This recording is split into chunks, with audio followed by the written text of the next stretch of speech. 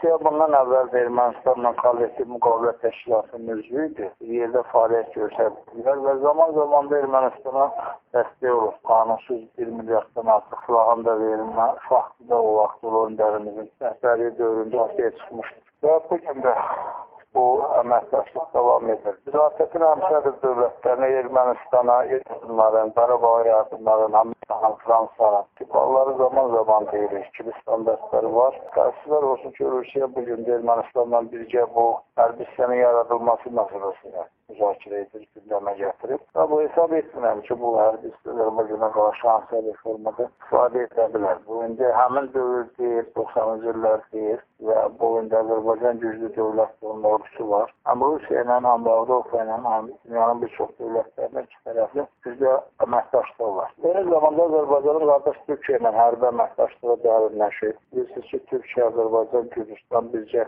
hərbi təlimlər keçirir. Azərbaycan Türkiyə ilə bircə hərbi təlimlər keçirir. Həm hava müdafiəsi ilə bağlı, həm də ki, quru qoşunlarla bağlı. Bu, regionda sülhün təhlükəsinin qorunmasına xidmət edir. Amma təəssüflər olsun ki, Ermənistanın daxil olduğu bütün bu hallar Azərbaycana qarşı hər bir zaman Ermənistan təhdid rolu oynayır və bəzi dövlətlər də bundan istifadə edir. Amma mən, yəni xüsusən bu aprel hadisələrindən sonra Ermənistanda İskəndər silahların, raketlərinin nümayiş olunması, bu günləri bu söhbətlərin getməsi, bu gün Azərbaycan regionda çox güclü dövləti sevilir, müasir ordusu var. Aprel hadisələrində Ermənistan xeyli şiyə məruz qaldı və Qarabağdan da xeyli torpaqlarımız azad olundu və inşallah bütün torpaqlarımız azad olunacaq. Amma görə Ermənistan rəhbərliyi çox pis vəziyyətdədir. Orada müdafiə naziri dəyişdi. Ondan artıq general dəyişildi və bu Ermənistan əhalisi xof içindədir.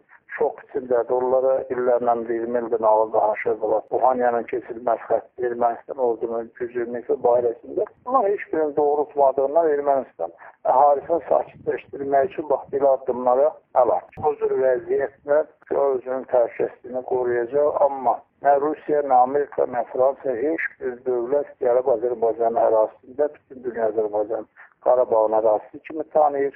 Qarabağ Azərbaycanın ərazisidir, deyildir və tanıyıb Azərbaycan haqqı dışı Qarabağa azad edir. Ermənistan da heç tanıya bilmir. Bizim Ermənistan daxil dünyanın heç bir dövlətindən torpaq iddiası yoxumuz. Bu torpaqlarımızı qaytarmaq istəyir. Baxmayaraq ki, Ermənistan bütünlükdə tarixi Azərbaycan torpaqları.